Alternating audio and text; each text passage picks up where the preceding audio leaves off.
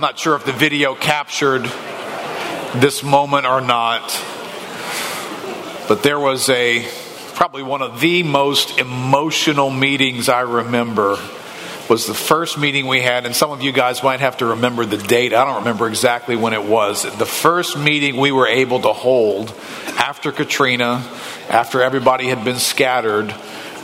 There was no places to meet. We met in my house out in Destrehan, and we had 150 people, I think, kids and all, crammed into the house and playing in the yard.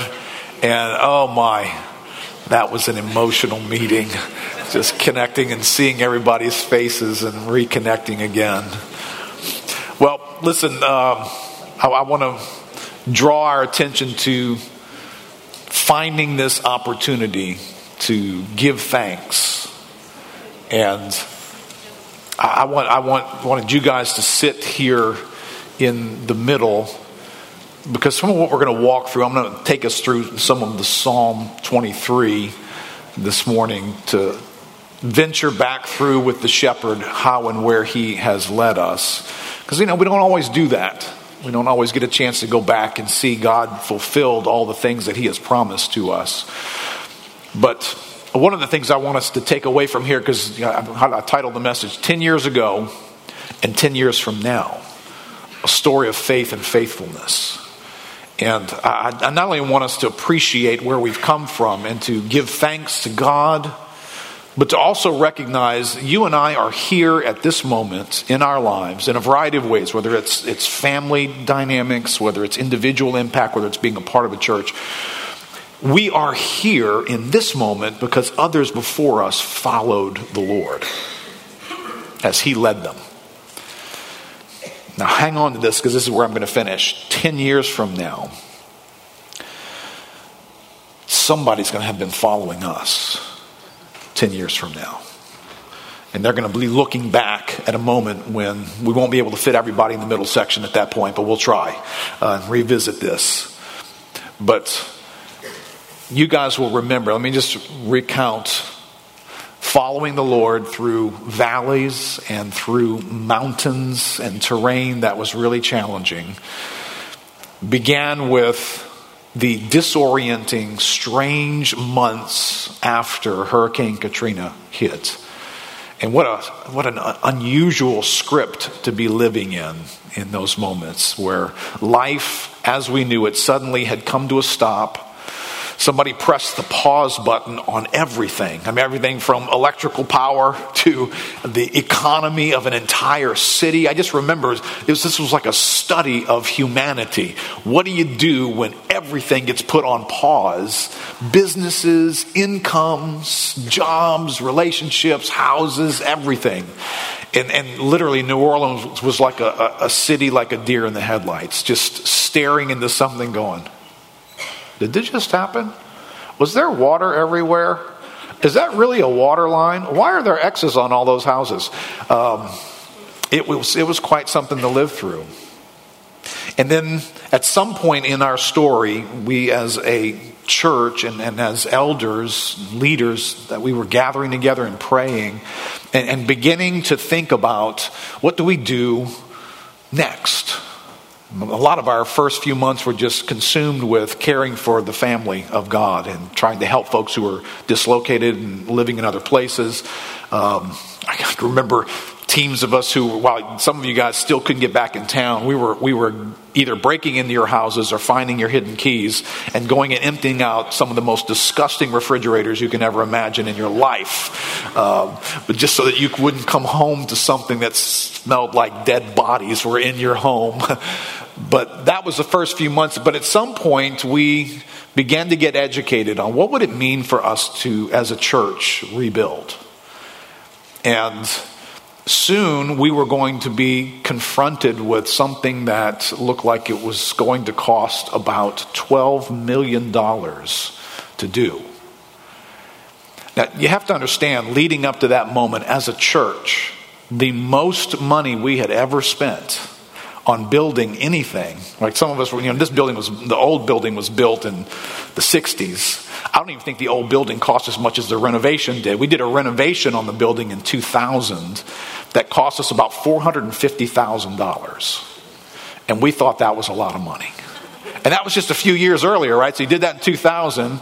2005, moving into 2006, we get educated that if you're going to rebuild something that will serve you now in the size that you are, it'll be about $12 million. So we were considering something that was like over 20 times more money than we had ever raised or spent on anything. And I am so conservative in these categories. This was like a nightmare for me to be thinking, we're really going to think about spending $12 million? This is crazy. And I remember laying in my bed at night. I remember telling my wife, I said, babe, if this goes south, oh my gosh.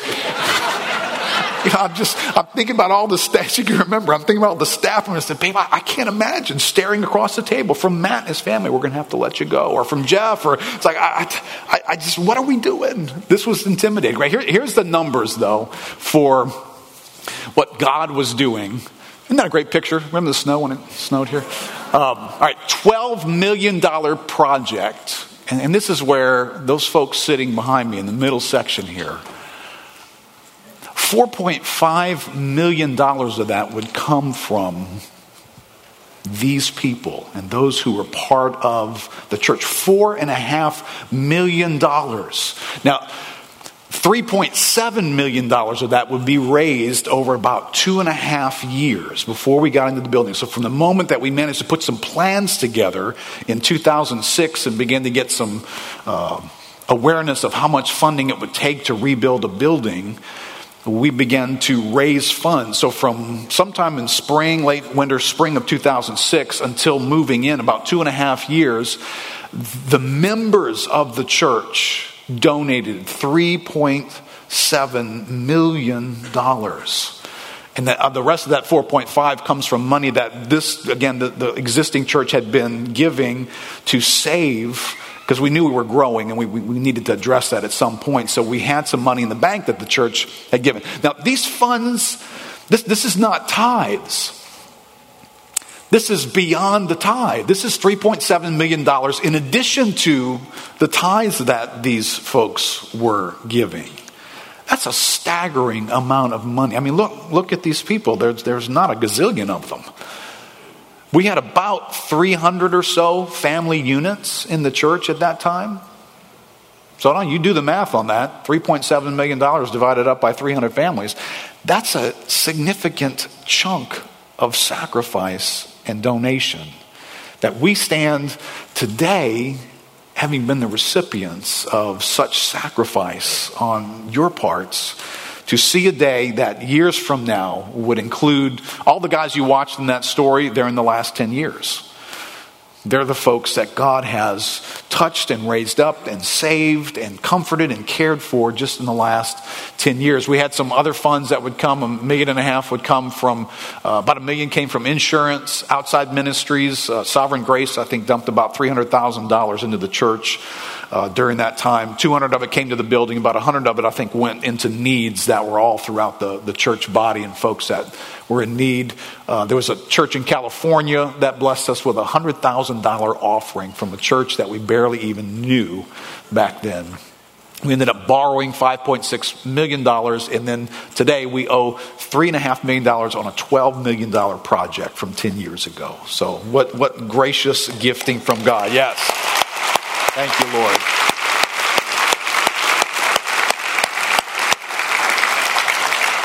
All right, let me back us up through our story here so we can get a sense of thanking these guys who walked through a valley, a dark valley.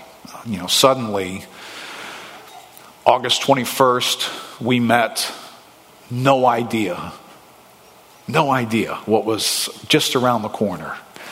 There were probably about 600 plus people in that service. We used to do 2 services, smaller building, but we did 2 services in it. And we're exploring, how do we answer the growth that the Lord was giving us back then. It was a strange answer to reduce the size of the church significantly for the next few years. That was one way to do that. But that gathering of folks would be scattered from Texas to California to the Carolinas, and would just enter into a time where there was just a world of need. And so for us to even get together and meet again as a church, it started off in my house. We moved to a little church in Boutte, Louisiana, and met there for a good while.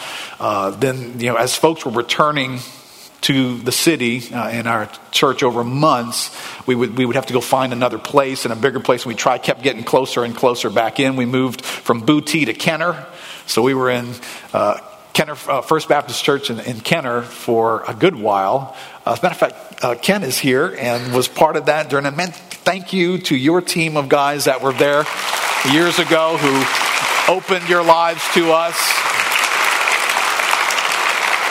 I think Ken was being prophetic back then. He knew that we would hire his son-in-law one day. And so he would say, I better be nice to these people because I may need them in the future. But that's Ronald's father-in-law and his wife are here with us today. Let's see, we went from there, came back a little closer in. We were in Metairie for a good season, and First Assembly of God in Metairie opened their doors, let us meet there on Saturday mornings. Life was complicated back then. People were having to work all kinds of crazy hours. So a good chunk of the church was having to work on Saturdays, and we were doing our church service on Saturdays. So to serve them, then we moved half the church into a movie theater. So on Saturday mornings we met in the church. Sunday mornings we met in the movie theater and got quite distracted about halfway through my message as the popcorn began to pop. Right? Smells begin to come into the building. I'm not sure any of y'all were listening at that point, but you were trying. They even started a movie on us once. And just right in the middle of the message, just all of a sudden this movie popped up on the screen behind us. Let's see, I think we needed to meet at Victory Fellowship. Let us use their building for a service. We used the hotel at the foot of Severn, the big Landmark Hotel. We used that for a season as well, just for a Christmas service. During this time, the church never lost sight of caring for other people. We had teams of folks who, in this dark valley of a life of questions and uncertainty, were part of teams that were going into people's homes and helping to gut their houses and help them to get reestablished. Sovereign Grace put together teams from all over the country that every week we had a different group of folks who would come partner with our folks locally and go into neighborhoods and go into homes of relatives and extended family members that were part of our lives. And we had a list of so-and-so's uncle and this person's grandparents, and could we come and help them? And what's amazing about the church is while we were facing a $12 million need, do you know we spent $114,000 during that time frame helping people rebuild their homes. Just stepping into their need and providing everything from tools and resources and sheetrock and materials. And that doesn't include, obviously, the labor, etc.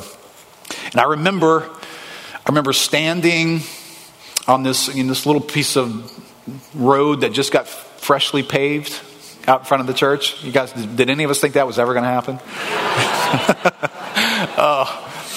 I remember standing out there right during this season, and some of you guys, I'm just remembering some of the flashbacks of just amazing service, and just Mark and Connie Udo, who helped form an organization. Liz Widener was part of helping them as well, that was helping people return. And this is what the church does, right? It finds its way into people's lives and makes a difference. And so through their leadership, there was an organization formed that was helping people return home. Now, this organization became so effective that as tragedies have happened around the country, they have contacted Connie and Mark to give them insights. Floods in the Midwest, could you come help us figure out how to recover? I'm surprised you haven't got calls from fires in California. Maybe you have. You have, yeah.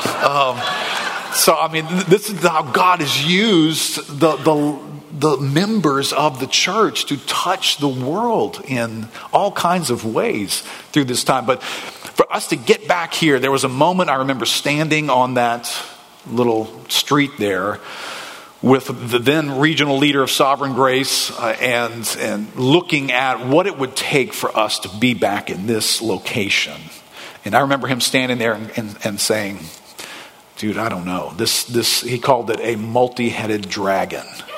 He said, for you to return here, it's a multi-headed dragon. There were 11 pieces of property, 12 actually, that we would have to acquire that were owned by different people. It wasn't like we're going to go to one person and get one piece of property and fix this whole thing. We didn't have the property that we needed to do this. And so all those meetings you'd have to have 11 people cooperate with you to sell you their property, and at a price that was going to be affordable. There was all kinds of challenges in the city at that time, things getting permitted, what were the new codes going to be, what was going to be allowed, what was not going to be allowed. We knew we'd be approaching the city, having to arrange a deal with the state, so state government was going to be involved with the facility across the street to create parking for our need. So state government, city government, local owners, and literally he just stared at that and said, I don't know, maybe you guys need to move. And so we did. We looked at locations to move. I mean, late night, I'd be driving all over the place in the city through Kenner, looking at old warehouses. Could we convert that? Could we use that space right there? And eventually God just said, no, I want you guys to move back here. And just God gave us that sense of, yes, we're to do this. And this mountain of $12 million stood. I felt like we just passed through a dark valley to arrive at a massive mountain in our lives. But you guys had faith to follow the Lord, the shepherd, into those places, and all that it would mean to you, all the challenges that you would face in doing so, and all the investment that it would mean, sacrifice for you to do that. I thought as I recalled these events, I thought, Lord, this is a geography lesson. You know, God uses geography to teach things in Scripture. Right? There's a lot about valleys. There's a lot about mountains in there. So let me just walk us through some thoughts here in Scripture.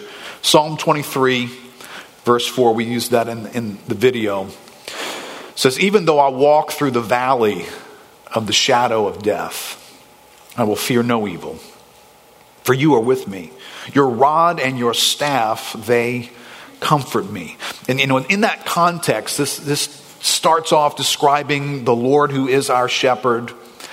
He makes us lie down in green pastures. He leads us beside still waters.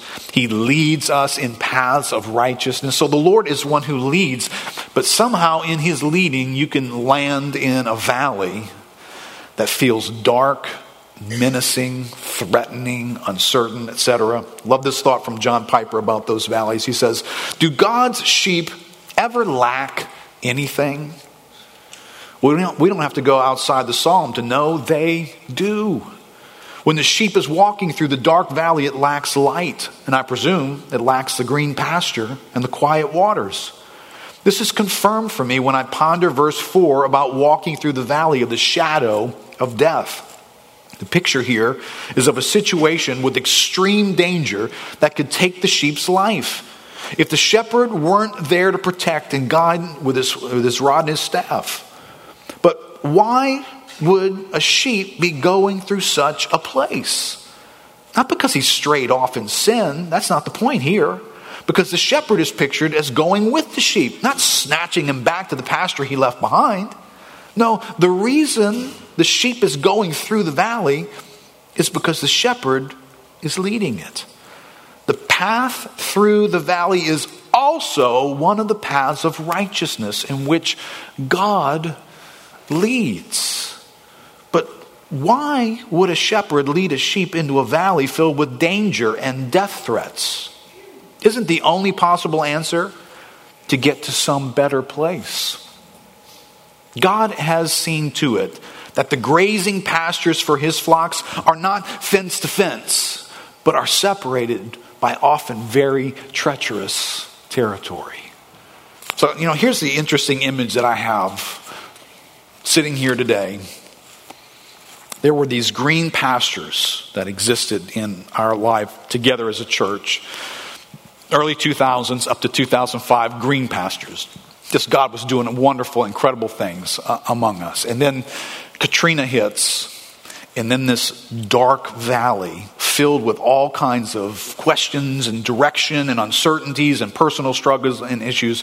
And then 2008 opens up to another green pasture where God today is allowing us to enjoy and benefit and be blessed in the green pastures that he's led us into. But life lesson here, because this is not the last time. Some of us are going to be called to follow the Lord through valleys that are dark and difficult.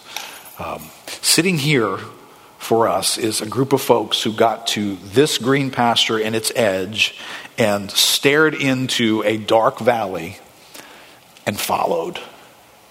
You guys followed. And it was your following that has now allowed us to find the next green pasture that God had for us to enjoy and to benefit from and to be refreshed and fed in as he has. So thank you again. Listen, I want this verse to describe how we appreciate you. Psalm 84, verse 5 through 7 says this: "Blessed are those whose strength is in you, in whose hearts are the highways to Zion, as they go through the valley of Baca," which Baca means weeping, a valley of weeping. "They make it a place of springs. The early rain also covers it with pools. They go from strength to strength. Each one appears before God in Zion."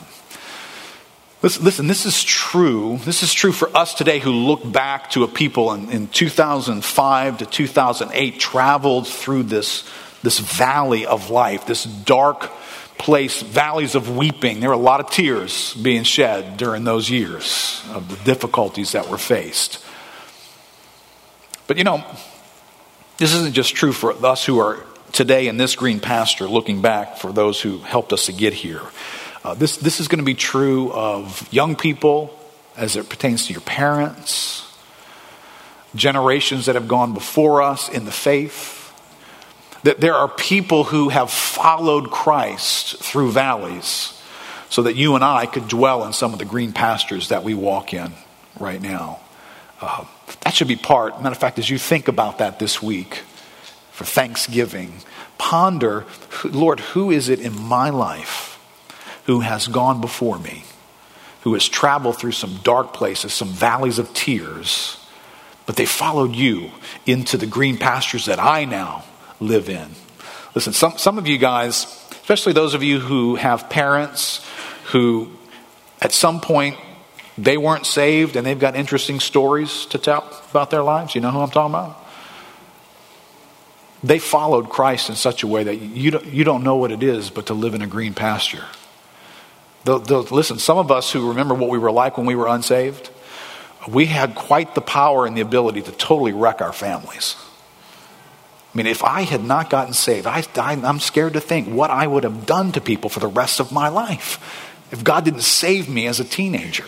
So you've got people in your life that have traveled through these darkened valleys. God has brought you into green pastures through their lives. Think about that this week as you give thanks and remember them. But here's what I love about these folks. This passage says, "Those whose strength is in you and in whose heart are highways to Zion." Right? People who, they draw their strength from God. Their life is about God. Their life is lived for God. They are obsessed in the right way with a passion for the glory of God. That's what they live their lives for. There's a desire. Zion is the city of God, the dwelling place of God. And into this group was a heart that was set toward God's purpose on this earth. God's purpose through his church in the midst of everything that you had going on in your lives. It wouldn't have been nice if the only thing you had to worry about from 2005 to 2008 was how to rebuild a church. That wasn't your story, was it?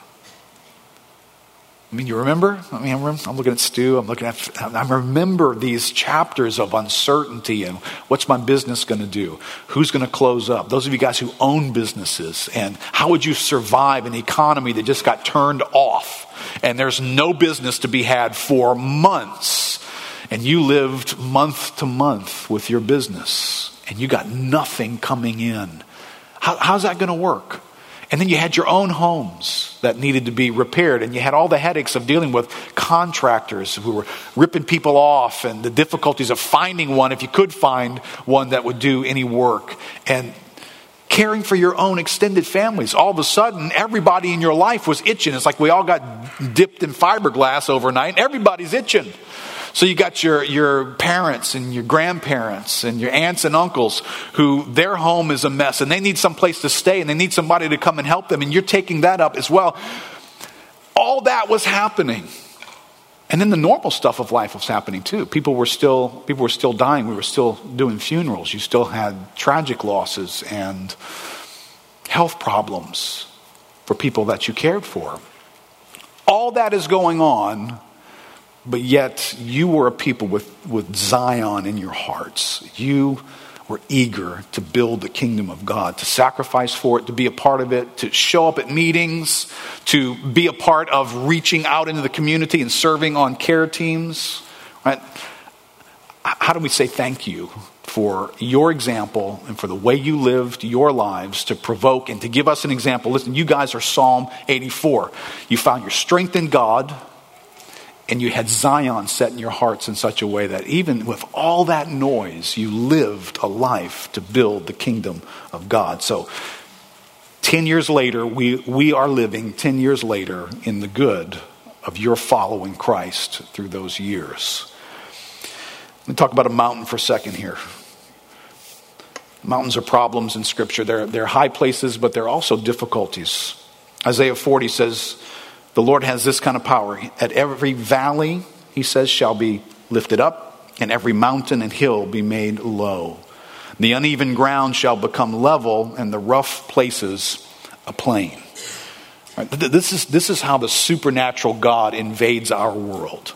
Right? So there are these natural dimensions to our lives that God comes and says, there's going to be valleys. You're going to have valleys in your life. There's going to be mountains. But I'm the God who does this to your terrain. I pull valleys into a place that you can pass through, and I make mountains something you can pass over. And listen, that's an awesome verse. We need to hang on to that verse. But in the day-to-day of life, that's a little hard to remember, isn't it? Because when you're doing daily life, and right now you guys are doing daily life, valleys feel like dark, menacing, scary valleys. Mountains look like immovable, never going to be different. That thing will always be that way places. And that's where I want this building to step into that conversation. Right? This is a building that is speaking to us. This building speaks. Right? When the Bible describes in Psalm 19, it says the heavens are telling of the glory of God. It says night after night they pour forth speech. Words are not heard, though, it says. So if you stare into the heavens and just wait, you'll begin to sense those heavenly places speaking back to you.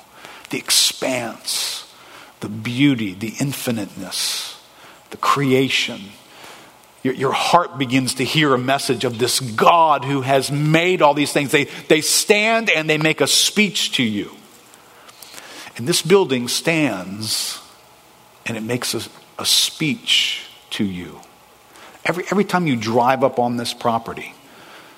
Because 10 years ago, 13 years ago, when this all kind of broke out for us, what sat at the corner of Florida Lee and Veterans Highway was a mountain of impossibility, a $12 million mountain of impossibility, with all the challenges that we didn't have answers for and we didn't know how to proceed with.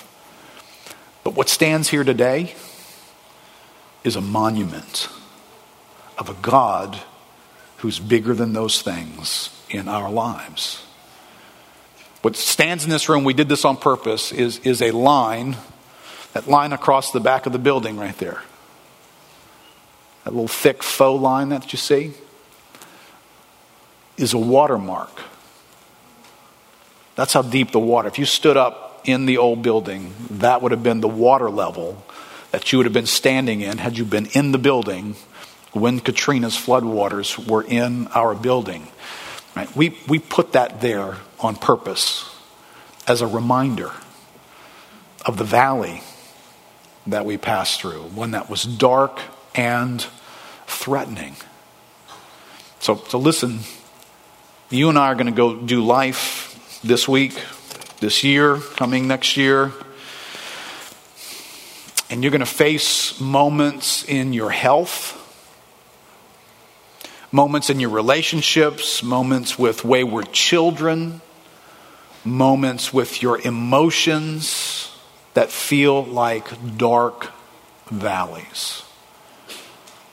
I want you to remember, every time you walk in this building, whenever it is, Sunday mornings, and you see that line, it stands as a monument. It stands as God's proclamation that God leads us through valleys, and they stand as monuments of the faithfulness of God who takes us through those places. Right? When you pull up onto the property and you see here something that looked like it couldn't get done, it was impossible to afford, much less get everybody that was going to need to cooperate with this thing to cooperate. Well, you stand and you look at a mountain. You look at a situation that seemed immovable. And you've got those situations in your life. You've got habits in your personal life that you struggle with that seem like mountains. They've just been there. They feel impossible. That's never going to change. You got struggles, maybe relational struggles, marital struggles that feel like a mountain. I just don't see this ever being different. God does stuff that we need to look back on and learn something from it. We need this monument. Right? We're not glorying today in bricks and mortar, steel and building materials. You guys know that when none of us are here, this is not God's house. This is not the dwelling place of God. That doesn't happen until God's people show up. Then it becomes a place that God is dwelling among us. But it is a landmark in our lives. It is a monument that says something about the places that we have traveled through together. So much more than just building space, there's a story behind who God has been to us.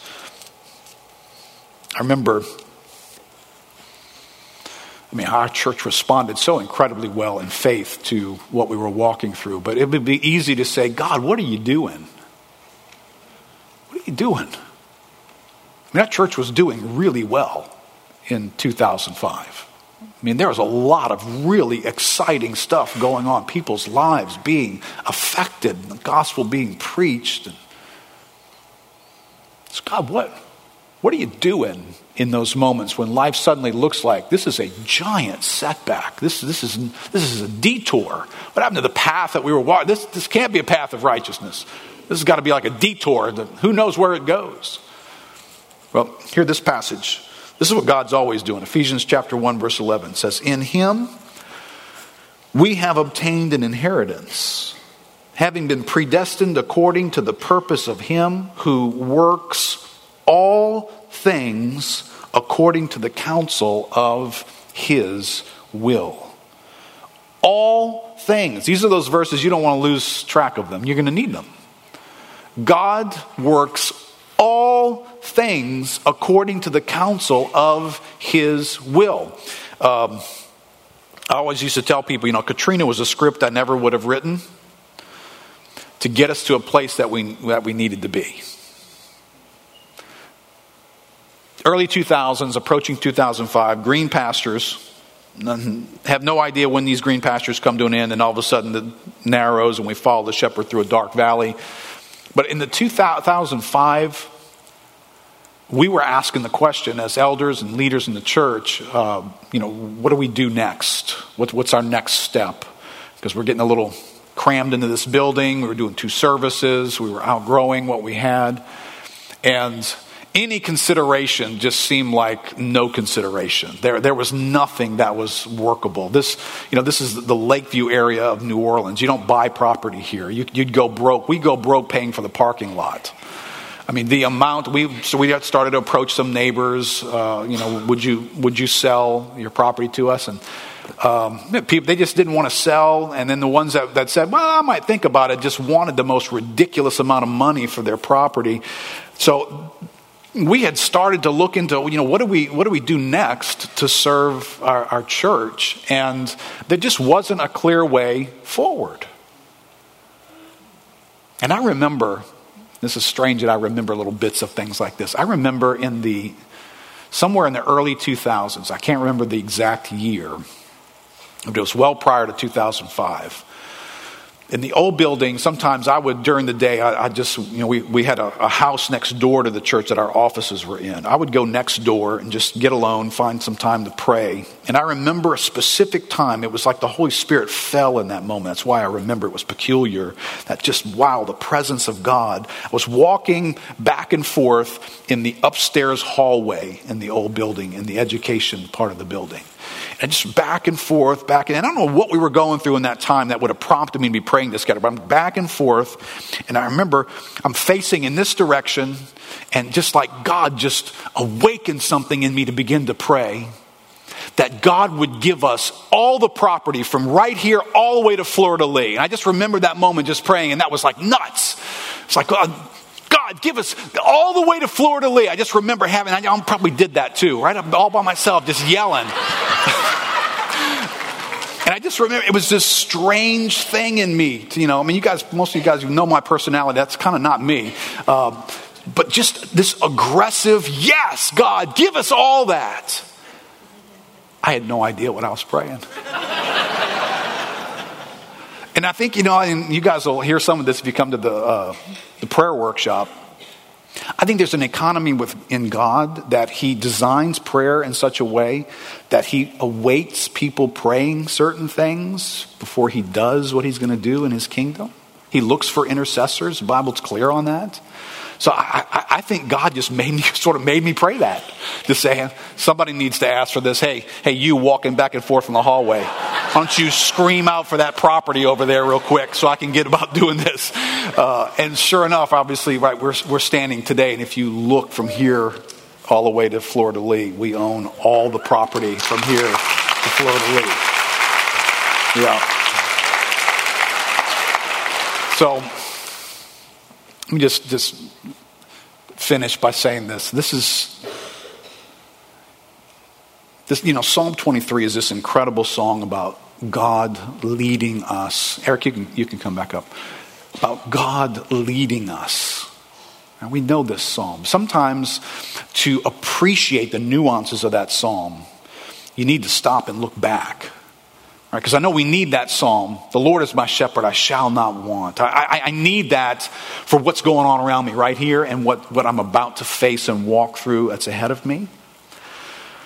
But that begins to make sense to me when I look back over who God has been. And I realize God has been working everything after the counsel of his will. So as we as a church travel to the end of 2005 into this darkened valley, for us, this looks like an unpredictable moment. This looks like, oh my gosh, what do we do now? But in the counsel of God, how many of you guys recognize God didn't get to this moment with us and go, oh my gosh, what are we going to do now? God was working everything after the counsel of his will. So when a church turns around and buys up a neighborhood, you understand we would still be going broke today had we tried to do that before Katrina. Afterwards, and this is the mercy of God, afterwards, everybody in our neighborhood, they got road home money, they got insurance money, and they were willing to take whatever from us. They'd have never been willing to take whatever from us before that. And I think we'd have felt bad about doing that to anybody. But God made them whole and opened the door for us as well. Could anybody have ever written that script? That's pretty amazing.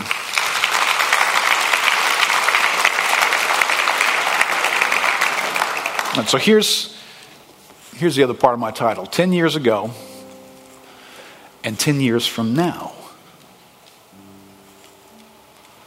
God is always in the midst of telling stories that require faith from those who follow, and tell the story of his faithfulness to us. How many of you guys recognize, wow, 10 years ago, that went by really, really fast. Think about your life 10 years ago. Let me experiment with your life for a second. 10 years ago, my wife and I were the only people with driver's licenses in my house. Now there are 6 cars in my driveway and 5 children in college. 10 years, man, I'm telling you, it's scary what 10 years can do, isn't it? Yeah, well, here, let me do this with you. If 10 years ago, you are married now, but you were not married 10 years ago, stand up. You're married now, but you were not married 10 years ago. Okay, everybody's doing it. You need to stand up. Everybody who's in this category, stand up. That's a significant number of folks among us, isn't it? Life a little different now than it was 10 years ago? Congratulations, by the way, on surviving 10 years of marriage. Yeah.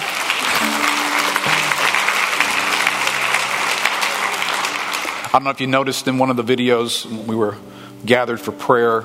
We would gather for prayer out in front of the property here. You may have saw a very young man standing in that prayer gathering. His name was Evan May. He was 19 years old. That was 10 years ago.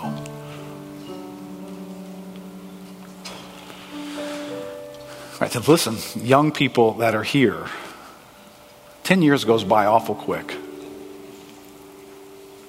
And you're gonna walk through some stuff, right? You're on your way somewhere. You're following the Lord. And other people are going to be impacted by the life that you live along the way. So some of you are going to be married in the next 10 years. You might want to live your life in light of that. Some of you, late teenagers, early 20s. I mean, Evan is one of the most influential people in this church. Yeah, we are very grateful for that.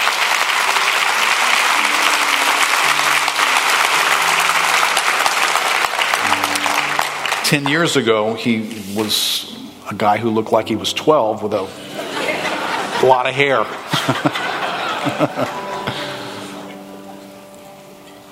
10 years from now, and I'm missing a bunch of the elders this morning, but let me ask the elders to stand up. Unfortunately, Phil is in Alaska visiting his family for Thanksgiving. Frank is in Baton Rouge speaking at a church. And Bill and Nancy weren't able to make it this morning. Nancy has had some health issues. Be praying for her this morning. All right, 10 years from now, where's Steve at? Oh, there he is. 10 years from now, Bill will be 86 years old.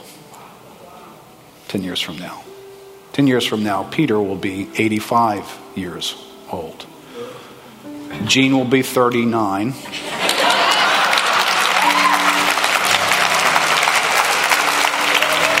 Still looking marvelous, I'm sure.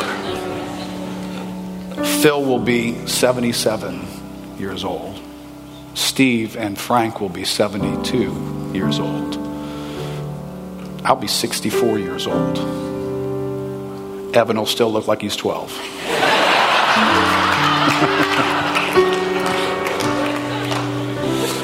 That's just 10 years from now. That's just 10 years from now. All right, so you can imagine, having said that, if you're in your 30s and your 40s and you love this church, you're going to live a life over the next 10 years that at some point these men are going to be turning and passing the baton to you in the next 10 years. So listen, we're called to live a life of faith so that God will show himself to be faithful among us. 10 years from now is going to come awful quick.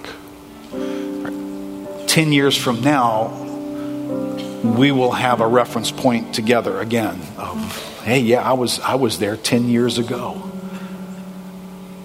And God will have added all kinds of stories like you saw. Everybody you saw in that video was telling a story from the last 10 years. And those stories weren't stories from long ago. That's the stuff that's gone on in their lives in the last 10 years. And what I loved, and it was really hard to do that, which, by the way, can we thank Eric for an incredible amount of hours to put that together for us, man.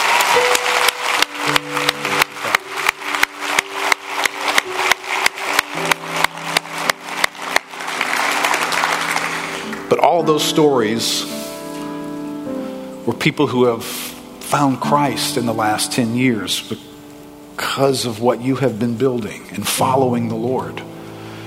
Some who found shelter in some of the darkest, most difficult moments of their lives. They found a family to belong to. They found people to care for them, to reach into their world, into the difficult times and tears that were being shed.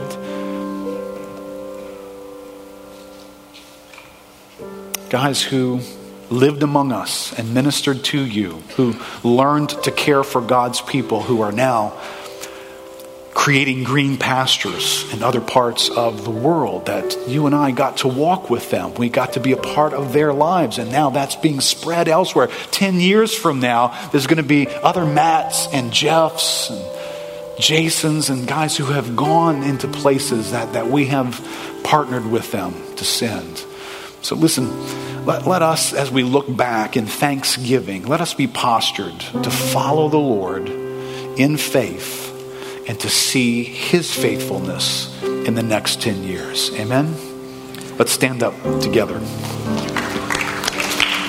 What are you doing? This is not part of the program. He's faster than I am. One more note here. If we can figure out the technology. 10 years hasn't made that any better yet. As Pastor Keith said, 10 years ago, I was folding bulletins around here. I wasn't meeting with city officials or making neighbors an offer they couldn't refuse and buying up their property.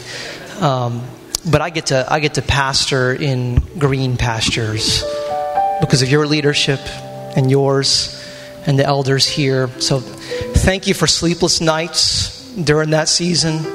Thank you for walking that old building and shouting at God. Thank you for leadership and faith to do this. I just cannot imagine what that has meant, the burden, the faith required. Thank you.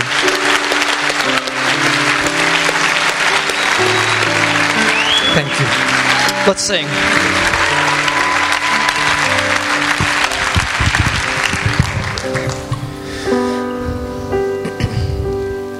As long as I have breath, I will praise you. As long as my heart beats, I will sing. As long as life flows through my veins, I will bless your name. Sing that again. As long as I have breath, I will praise you. As long as my heart beats, I will sing. As long as life flows through my veins, I will bless your name.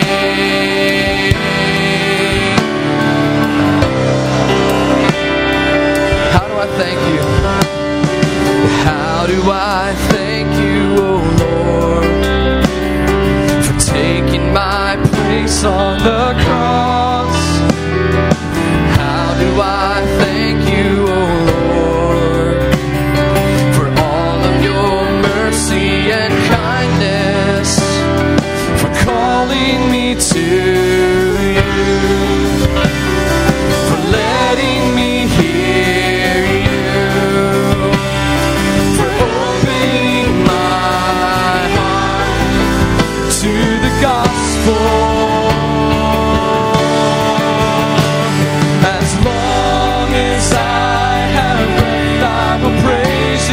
As long as my heart beats, I will sing. As long as life flows through my veins, I will bless your name.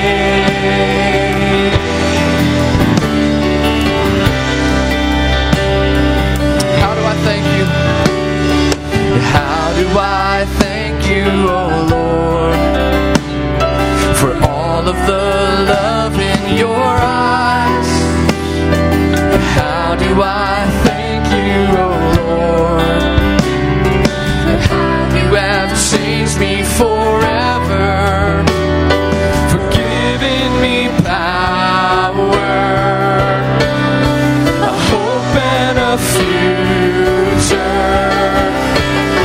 with favor and gladness and every good thing. We'll praise you, Lord. As long as I have breath, I will praise you. As long as my heart beats, I will sing. As long as life flows through my veins, I will bless your name. As long as I have breath, I will praise you. As long as my heart beats, I will sing. As long as life flows through my veins, I will bless your name. As long as I have breath, I will praise you. As long as my heart beats, I will sing. As long as life flows through my veins, I will bless your, I will bless your name. I will bless your name. Yes, we will.